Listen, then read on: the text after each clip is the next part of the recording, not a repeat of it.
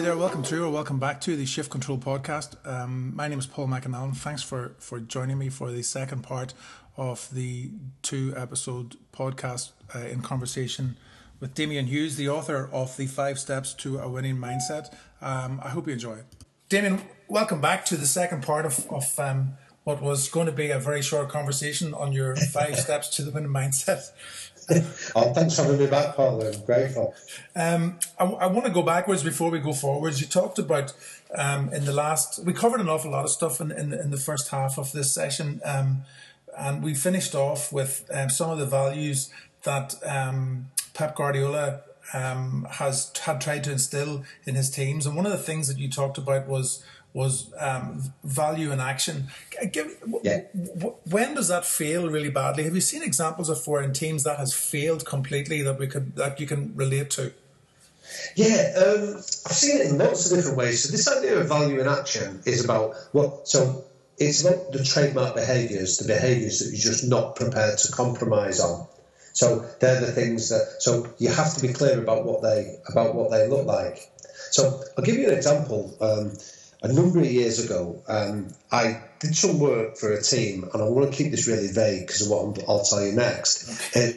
The head coach called me in, and I went into what I would still describe it to this day as the most toxic environment that I'd ever experienced in any context, sport, business, industry, or anything. And it was toxic, and I mean there was some morally dubious behaviours going on in terms of I'd heard stories about a rape case that had been buried, stuff around performance enhancing drugs. You get the idea.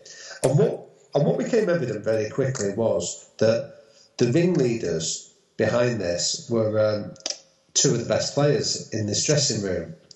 Now, when I stopped and thought about it from their perspective, I didn't blame them in many ways. Morally, their choices were dubious, but they were just getting away with what they'd been allowed to. So they were talented guys, and the club had been paying them a lot of money, and all the feedback that they'd been receiving, both formal feedback and informal feedback, was just carry on doing it. As long as you turn in the performance on the field, keep doing it. But the team wasn't performing, but these individuals were. And what we did with them was we got the team together and said, right, what are our behaviours that we're going to define ourselves on, like our values in action? And the team, including these two guys, sat there and they came up with 3 behaviours. One was professionalism, and we defined what that looked like. One of it was about sticking together and being united. And the third one was about mental toughness, having that resilience that I know you work on, Paul. So what we did was we got each individual in that room to score themselves, to assess how good they thought they were on those behaviours. And then what we got them to do was score each other, to give each other feedback on it. Mm-hmm. Now, what was interesting was these 2 guys that I described to you earlier, they scored themselves as 9 or 10 out of 10 for each of the behaviours. What was fascinating was, because we did it in this safe, anonymous manner, the average score that they got from the other 22 guys in the dressing room was 4. And they gave some very tangible examples of the behaviours that they were demonstrating that meant that they scored them as a 4. Now, there's a really horrible phrase that I've only ever heard used in sport, but I first heard it here where people spoke about the FIFO effect kicks in. Yeah. So when a culture is defined, you either fit into that culture or you find a way out of that culture. Good man. They don't use those words, but you get the idea. Yeah. And what we did with these 2 leading players was we said to them, this is the rules of the game. These are the behaviours that everybody's asking for. And it was a textbook example of FIFO.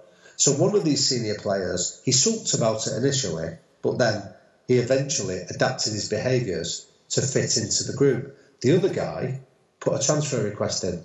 Within the first 6 weeks, he said, I don't like this, I don't like where this is going. And he put a transfer request in, which, from the coach's point of view, they couldn't have snatched his hand off quick enough because they understood that culturally we needed to get away from the behaviours that had been tolerated to the ones that we were now consciously going out to create. And again, so when you take, if you turn a blind eye to this, if any of your listeners think that, oh yeah, this is something that I just don't have time to do, my argument is you don't have time not to do it, because you will spend more time sweeping up the consequences of not defining these behaviours and then emphasising it as part of your culture. So the investment will pay back massively. Well, without a doubt, I think there's, in business, go back to what Barry Schwartz was talking about in the paradox of choice. If you're a business and you really want to stand out, it's not about a highly impressive logo. It's not anything to do with your visual iconography. It's about behavior and culture. And if you don't get that right, then your business doesn't survive. And perhaps not as messy as in a sporting environment, but ultimately the same impact. You have to be very clear about what you will tolerate. You have to be very clear about what your customers want, and you have to live that 100% throughout the organisation, and that's tough for some businesses. Yeah, I mean, there's great examples of businesses that do it out there, but a long time ago, I did a couple of books on Tommy Hearns, the American boxer from Detroit. When I was out there, somebody set me up a meeting to go to the head offices in Baltimore for Southwest Airlines, and they fascinated me, and I'll tell you why. Because they're the only airline company in the world that's made a profit in every year it's been in operation. Now, it's been around since 1969, so I'll give you a clue that it's not a fluke. When I was there about 8 years ago, they had a recruitment campaign going, and they had 5,000 jobs available. They were inundated by over 125,000 applicants.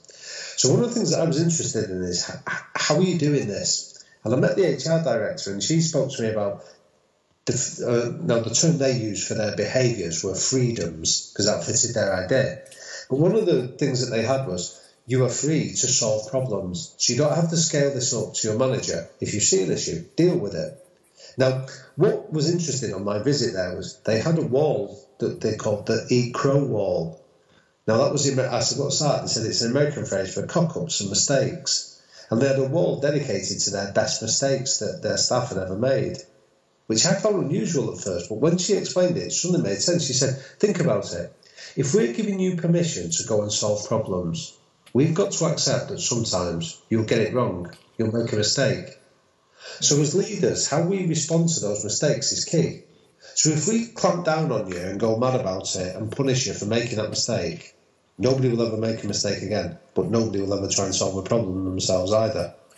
But if we go the other way and we celebrate those mistakes because their intention was right, we'll create a culture where people feel psychologically safe enough to try new ideas.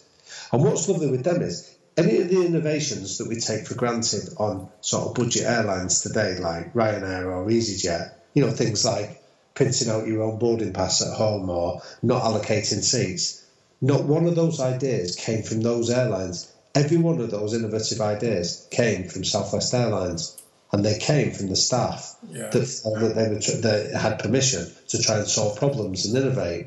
So it's just I offer that as an example to show how being clear about the behaviour, in this case, solving problems, can almost be, like, you can use it to almost infect a culture. You can get it, if you think about the consequences, how we're going to handle when this doesn't work, how we're going to handle when it does. You can start to see it disseminated where people can use their own intelligence to be able to solve problems in a really effective way. That's interesting. Saeed talks about that in Black Box Thinking, where the airline industry and the health industry have two different ways of dealing with failure. And I think in America, outside of cancer and heart disease, human error is the biggest cause of deaths. And and they have a way of dealing with it, because you can imagine doctors are highly trained and highly skilled, and they if they make mistakes, they certainly don't want to boast about it. And if you're a doctor against a Joe Schmo on the street, and the doctor says, I'm sorry, that operation didn't work out, you've got my sympathies, Joe Schmo on the street is not going to argue it. We just accept, don't we? Doctors are almost omnipotent. Absolutely. Yet on the airline industry, when a plane crashes, the world is looking in. And it's in the vested interest of every airline to make sure that those mistakes don't repeat on a regular basis. So it's cause and effect. It's all about outcomes, really, isn't it? Yeah, well, I mean, that goes into... I'm not familiar with the Syed example that you offered, but it sounds fascinating. I often talk about the three things that I see inhibit a lot of leaders from taking these ideas on. And I'll just detail them as I've seen them. The first one is we do things through results-based beliefs. So as long as you get the results, you go, oh, everything's okay. Then you go, hang on a minute, but the collateral... So you might hit your sales figure, but if the collateral damage of doing that is huge, you won't hit it again and again and again. But how many organisations go, oh, yeah, but we're doing all right, we're hitting our numbers, or we tolerate certain individuals that maybe don't display the behaviours we want because they hit the numbers. So that's a great example of where results-based beliefs can almost damage the culture. The second example that we make is it's almost that myopia, that unwillingness to see or learn from anything outside of your own industry. So it's the idea that, well, what can I learn from education, or what can I learn from sport, or what can I learn from the healthcare industry?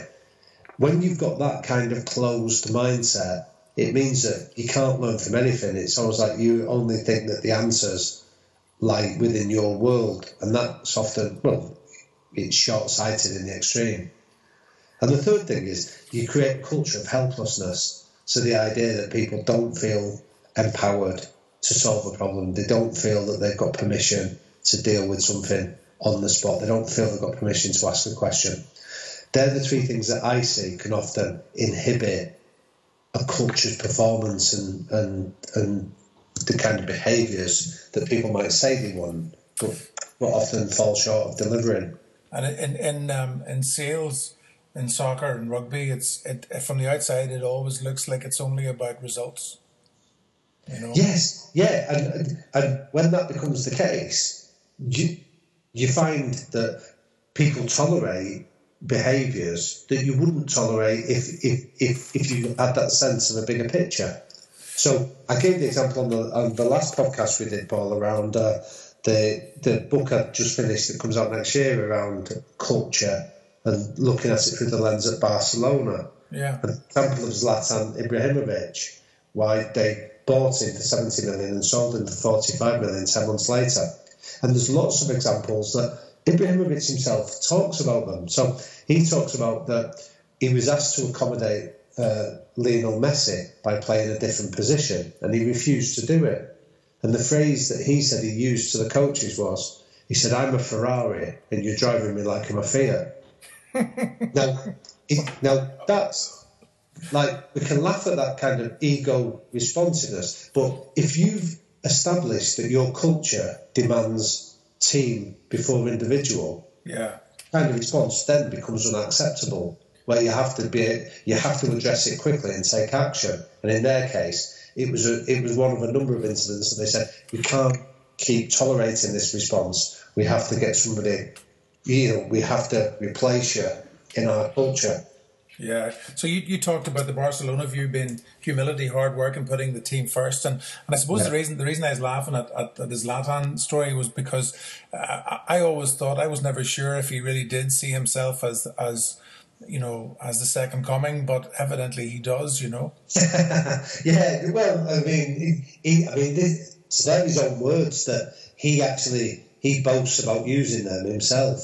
So, he obviously does have a incredibly high self-regard, which has served him incredibly well at the teams. And he would probably point to the fact that, he's won league titles in lots of different countries with lots of different teams. So it's not to denigrate his talent, but what Barcelona takes in their particular culture, they just couldn't accommodate him. But that doesn't mean that he couldn't be accommodated in other cultures that would maybe value that kind of ego or that kind of selfishness. He's kind of good for Manchester United now because the team really needs a talisman, Yeah, I think currently, I think he's been really good at United, and from what I've heard, speaking to some of the coaching staff that I know there, I think his examples of hard work and still, even at his age, being prepared and all the success he's had, he's still incredibly hard working and committed. I think that example is powerful. So one of the phrases that I talk about with to leaders is around who are your cultural architects. And what I mean by that is who are the people that demonstrate those behaviours beyond yourself? Because I remember hearing Clive Woodward say this years ago, where he said the problem that he found when he was the head coach is that when you walk in the room, you've got the same problem that the Queen of England does. You think the world smells of fresh paint. Because everybody's just going that extra mile. Everybody puts in a little bit of extra effort when you walk in the room. And his point was, I want to know what's happening when I'm not in the room.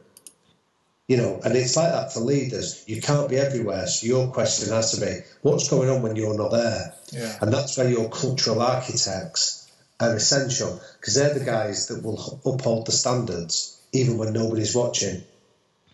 No, that's interesting. I'm going to take it back just to the thrust of this book. Sorry, the thrust of the podcast was getting to chat to you about the book, the 5 Steps to a Winning Mindset, and we'll probably come back onto these subjects again and again, Damien, because one of the things that the book is almost prophetic and self-referential, because the simplicity, thinking, emotions, practicality, and stories is the acronym for STEPS. But this is what the book is, really, really simple to digest, but it doesn't lose any of the importance going through it. It's about thinking evidently. It's emotions. You can take practical examples out, and there are stories woven throughout it. Did it take you a long time to get writing it? You said 3 years, did you? Yeah, so the research, so I did 3 years of going around and interviewing them, but as I said to you in the last podcast, I grew up, my dad was a boxing coach, so I've grown up in a sporting environment from as long as I can remember, being around sort of elite boxers and coaches, and then I'd sort of worked as a football coach initially at Manchester United myself when I left school. So I'd sort of been soaking up a lot of those lessons for a long time anyway, but then to go out and do that particular brief, to go and meet them, was fascinating. But I'll give you an example that I went out to interview, but not for the book. This is about 8 years previously when I said I was doing that book on Thomas Hearns. I went out to Detroit to go and interview Emmanuel Stewart, who was Hearns' trainer at the Kronk Gym in Detroit. And he gave a lovely phrase there that I talk about in the book, in the emotional intelligence part, where I don't know if you've been to Detroit any time in the last few years, Paul, but it's a city that's been blighted by real deprivation. It was America's first bankrupt city. Yeah. And the lack of social care infrastructure, a lot of people can fall quite far through the gaps. And where the Kronk Gym is based is in the middle of some of its most deprived areas. So you don't need me to go into detail, but I'm sure your listeners can imagine how frightening some of the sites were, like the gangs, the prostitution, the drugs and things like that. And when I went to meet Stewart, one of the questions that occurred to me, although I was doing the book on Tommy Hearns, was I said, how have you produced over 30 world champions in the 30 years that you've been open? So forget the industry of boxing, just their industry leaders in their own world. And he used a lovely phrase with me that you wouldn't expect in this sort of macho environment. He said to me, how did you feel when you came into my world this morning? And I said, oh, it was fine. And he said, no, don't give me that. How did you really feel? And I said to him, I was frightened, if I'm honest. I was incredibly intimidated. I found the whole environment a little bit, I felt a little bit overawed. And he said, most people would do. And he said, you're an English guy, you come over here, I was the only white guy in the gym at the time. He said, you've come over here, it's a frightening environment. And he said, no, I can't speak to you and get you to listen to me while you're frightened. And he said, and it's the same for any young boy that comes into my world. If they're intimidated and scared of coming in here, I could be the best coach in the world, but I'm never going to get them to listen to me and implement my instruction because their fear overrides it. And he used a lovely phrase at the heart of it. He said, I learned a long time ago that you need to contain before you ever explain. Yeah. What he means by that is you contain their emotions. He said you make people feel safe, secure, loved, valued. You're interested in them. You know their story. You're passionate about their success. He said, and when they're convinced that you have their best interests at heart, you've contained their emotions, and therefore you can explain what you want them to do, and they will listen to you at that deeper level. So there's, just to give you an example in tandem, not as elevated from the source, but a client of mine talks about in selling. This guy runs one of the largest automotive organisations in the north of Ireland. He's got 650 employees. He's flogging maybe 20,000 cars a year. He's incredibly energetic. He's his age, he's about 66, 67. He's incredibly energetic. Oh right, yeah. And we talk about selling, and he always talked about slowing down and opening up customers. Whenever you're trying to sell something to a customer, he says slow them down and then try and open them up. And he's not a student of Daniel Goleman and emotional intelligence. He doesn't read those books, but he's worked really hard at finding out what motivates people to. How can you make somebody care? Yeah, well, I mean, it's a lovely phrase that you say that, because I often say this, and I say it with real reverence about Manuel Stewart, and it's similar to what you just said about that guy that runs the dealership. I said he's probably one of the least educated men I've ever met academically, but he's the most street smart I've ever met. Right. In terms of, he just had that intuition about, you know, I love that phrase about open people up. Yes, yeah. So think about just that containment. It's just such a powerful message. It really is, you know, and you know, the guy whose name, well, the people that are listening to this will know when I referenced the scale of the largest independent automotive dealer. But he left school at 15, and he went to work when he was like the same day, I think, and he has been working ever since. And you talk about deliberate practice and deep practice and purposeful practice and 20,000 hours or 10,000 hours. He's probably put in about 70,000 hours, and he knows everything there is to know, not only about the business but about the customers. And he's quite he's a consummate, he's an expert at what he does. But he always talks about slowing people down and opening them up, getting inside their mind and seeing the picture that they see, and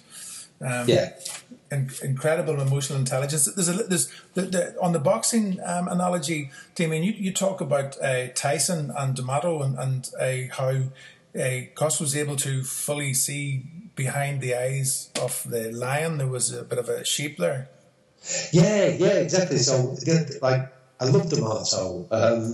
He was my dad's hero, and in fact, at home now, my dad's still got a big image of Cus D'Amato up on the wall, and he'd been to meet him a lot in the 70s and early 80s when he sort of decamped from New York and gone up to Catskill in the mountains up there. And one of the things that he always used to come back and talk about him was this idea that he said, I don't teach boxers, I teach young men that want to be boxers. And it's almost that idea that he would spend more time trying to unpeel the layers of the onion and find out who are you. You know, and the example about Tyson, like Tyson was an illiterate street kid that had been in all kinds of penitentiaries in New York, and D'Amato used a lovely phrase. He said, there are no stupid children, there are just uninterested kids. Yeah. And so we have to find out what lights them up, what interests them. And he got Tyson almost to become, before we would ever let him box, he got him to become a student of boxing. So it was almost about taking interest in who are the people that fascinate you, how do you see them, and it was almost about learning to master that fear. He said everybody feels afraid, and going into a boxing ring just accentuates it. And it was all about how do you master that to become almost the consummate boxer. And Tyson's a great example because he sort of bought into that, and then unfortunately D'Amato died before he won his first world title. But I think it just opened up the gates for the likes of Don King and some of the other more unscrupulous characters to get access to him. It's one of great life's what-ifs. What would have happened if D'Amato would have survived to have navigated him through for the next 5 years. I think that would have been incredibly fascinating. Yeah, I agree with you. I'm not a boxing aficionado at all, but I always remember when he died, I felt a real sense of sadness for Tyson, because, I mean, you mentioned it in the book as well, that this vulnerability, this kid was looking for leadership, he was looking for guidance, and Cus D'Amato gave him that. And then, as you say, when he died, Don King was hovering around him like a vulture. Yeah, but there's also, I mean, I remember hearing, I think it might have been Tony Tubbs, the old heavyweight boxer, tells me that he was basically suing Don King for about 20 million. There's a famous story about it where he was suing King for 20 million from breach of contract, and Don King turned up at his house and had $1 million in a suitcase. And Tony Tubbs, I think it was Tony Tubbs, but he said, I'd never seen that much money before. And Don King had said to him, you can walk away with this case of money if you're prepared to, sign a waiver that drops this legal action. And he did. Wow. Because it's almost that idea, like the powerful image of $1 million in a suitcase versus the abstract concept of what $20 million would look like. There's no comparison. And I think that's a good example that goes into how powerful our emotions are. Our emotions drive us a lot faster than our logic does. So we almost have to become emotionally intelligent in the way that we try and engage and communicate, rather than just think that logic will see us through. Yeah, I'm a big fan of Daniel Goleman's work, and would be trying to get from sales management, even in sales teams, to start considering what the world looks like from somebody else's perspective and how you can influence that positively. And emotional intelligence is something that probably rivals academic intelligence for benefit. If you as you said, a lot of the guys that come through that are really successful don't always go to school to do their learning. 100%. I'd say that EQ beats IQ. Anyway, I think you go back and think about some of the best leaders you've met, or some of the kids at school. The ones that thrived were the ones that had that ability to get on with others. I mean, don't get me wrong. Intellect is important, but it's not the sole arbiter of success. EQ will always will open more doors than any level of intelligence will do. And I think it is something that it is creeping into the agenda of education, but it's happening at a bit of a glacial pace. Whereas, like you're describing, Paul, it's something that is so critical for success in any aspect of life. Yeah, I would have wished that I would have been studying it at a more at an age when I could have absorbed it more and I could have done something about it, because it's a fascinating. Yeah, imagine. Yeah. Listen, we're driving down the highway here towards the end of the second podcast, Damien. I got a couple of cheeky questions to ask you. Okay. Sure, go ahead. This will be the. I didn't forewarn you in this one, so I'm guessing you've read Legacy by Richard Kerr. James Kerr, yeah. Kerr, sorry, I beg your pardon, James Kerr, right? So, how do you, cause everybody I speak to that works in coaching thinks, it's a great book. I think it's an amazing book, by the way. Like he talks about rugby, like life is a game played primarily in the mind, all that stuff is brilliant. And you hear of people talking about sweeping the sheds and, Richie McCaw, be a better, great people make great All Blacks or whatever else. Yeah. I got this question to pose to you. Is it not fair to say that book is only relevant to a team like the All Blacks, or do you think those principles are transferable to small teams in different fields, in different sports that are amateur, sports where you're bringing together people from different physical backgrounds? So junior football, for example, how transferable is the legacy of Legacy to other teams? Brilliant question. I like the book. I think it's a really good book. The only hesitation I have in answering the question is, I think that the principles, and I think that's the key point you mentioned there, Paul, the principles of it are really good. But I worry sometimes that people take that idea and just decide to transplant it without explaining the rationale behind it. Does that make sense? Totally. So I think the principles, I wouldn't necessarily say that sweeping the shed has to be something that everybody does. I think that if you define your behaviour, I think it goes back to what we've said, define your behaviours, because your behaviours might be different from what the All Blacks are, and that's fine. But the principles of then being relentless at driving it. So the idea of sweeping the sheds is that idea that you're responsible for what you do. You're a responsible person in everything. You're responsible for what you put in your body. You're responsible for how you behave. You're responsible for your position. And that, again, it disseminates into, so you're responsible for cleaning the dressing room. So that fits the culture. The thing I'm saying is, I've seen a lot of people take these principles and then they become gimmicks if they're not part of the more sustained approach to culture. Yeah, I agree. Does that make sense?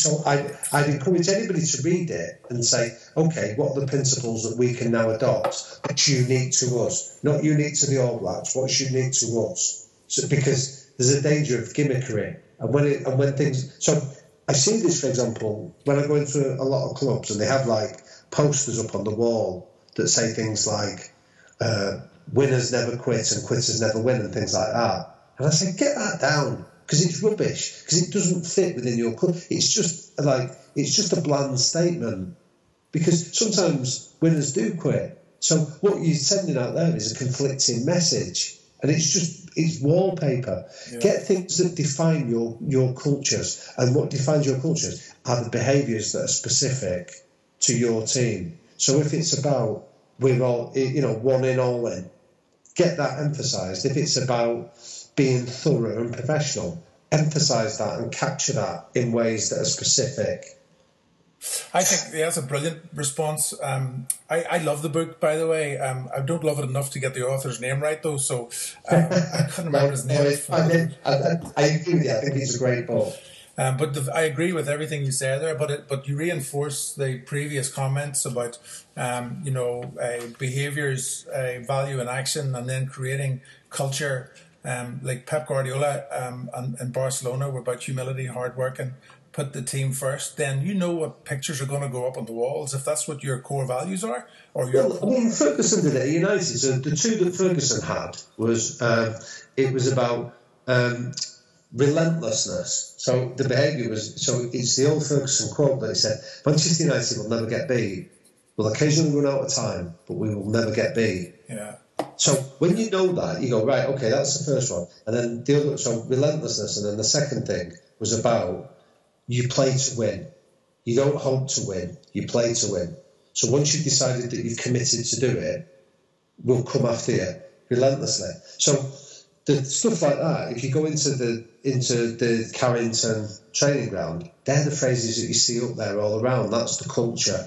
Now, again, that's different from maybe the All Blacks or different from Barcelona, but it's unique to them. It's part of what defines them. That's why, in their case, someone like Eric Cantona became such a talisman, because he was a guy that was constantly innovating. He had that relentless appetite to go and win and to improve himself. So it comes back to the idea that the principles are great, but don't ape the principles. Identify them, identify your own, and then use the principles to get them embedded. Yeah, that's really well put there. Yeah, you make me think a lot about stuff that I see and with clients just on that sentiment alone, Damien. Okay, so this is the final question, and then I'll let you go back to the rest of your evening, man. Thank you very much for this. This has been brilliant. You can't use Alex Ferguson as an example here, okay? No, I promise you. Cool. Right. If you were to pick one coach, okay, that you look at as the exemplar, the coach of all coaches, who would that be? And what lesson would you give to take away that you know that they were the author of? Yeah, I'm biased on this one. I'll tell you why. I've referenced him a few times, but I was incredibly blessed to grow up with a dad that was a coach. So I was blessed for lots of reasons, but he was very successful in boxing, but he made a difference to an awful lot of people's lives that have never boxed. And I was lucky enough that I obviously got a seat next to him to be able to understand a lot of the rationale and purpose behind it. And I think that phrase that we spoke about, the customato, before, was that you're dealing with people that happen to do a job. you're not dealing with a boxer. You're dealing with a person that just happens to be a boxer, and it's about being able to recognise the human being that underpins it. You know, we don't deal with accountants. We deal with people that work as accountants. We don't deal with engineers. We're just people that happen to work as engineers. And that idea of being able to use the phrase of your friend, to open people up, to be able to understand the world through their eyes, and then be able to help and support them achieve what they want to do. That, to me, is the definition of a successful coach. Whether you win or lose on the field itself, if they're the kind of results you're getting, you're a successful coach, you're a successful leader. Wow, that's brilliant. Yeah, I can relate to that flat out. I can relate to that in so many different ways that you need several pints of Guinness to talk about that. That's fantastic. And yeah, Damien, that's brilliant. Well, I'll tell you what, when I come over next, Paul, we'll do that. We'll go for a few Guinness and we'll trade some stories like that. Hey, man, you're on that. Absolutely. Easily one of the most interesting conversations I've had in the podcast. A lot of people I know who have read the book would be really interested in this, would be interested in getting the same access to your time as I have. Well, listen, it's an absolute pleasure to be asked, and I know I said it to you before we spoke, but I am genuinely grateful for you and your friends and anyone that has taken the time to read the book and even to listen to this podcast. It's a real privilege to be asked, so thank you. Good luck with the Barcelona book. I look forward to that for definite. Yeah, I'll keep you posted. I've submitted it, and the editor is going through it now. This is the third sort of revision of it, and then he's told me that it'll be next May. It's anticipated to be out, so I'm really quite excited and sharing some of the principles of that too.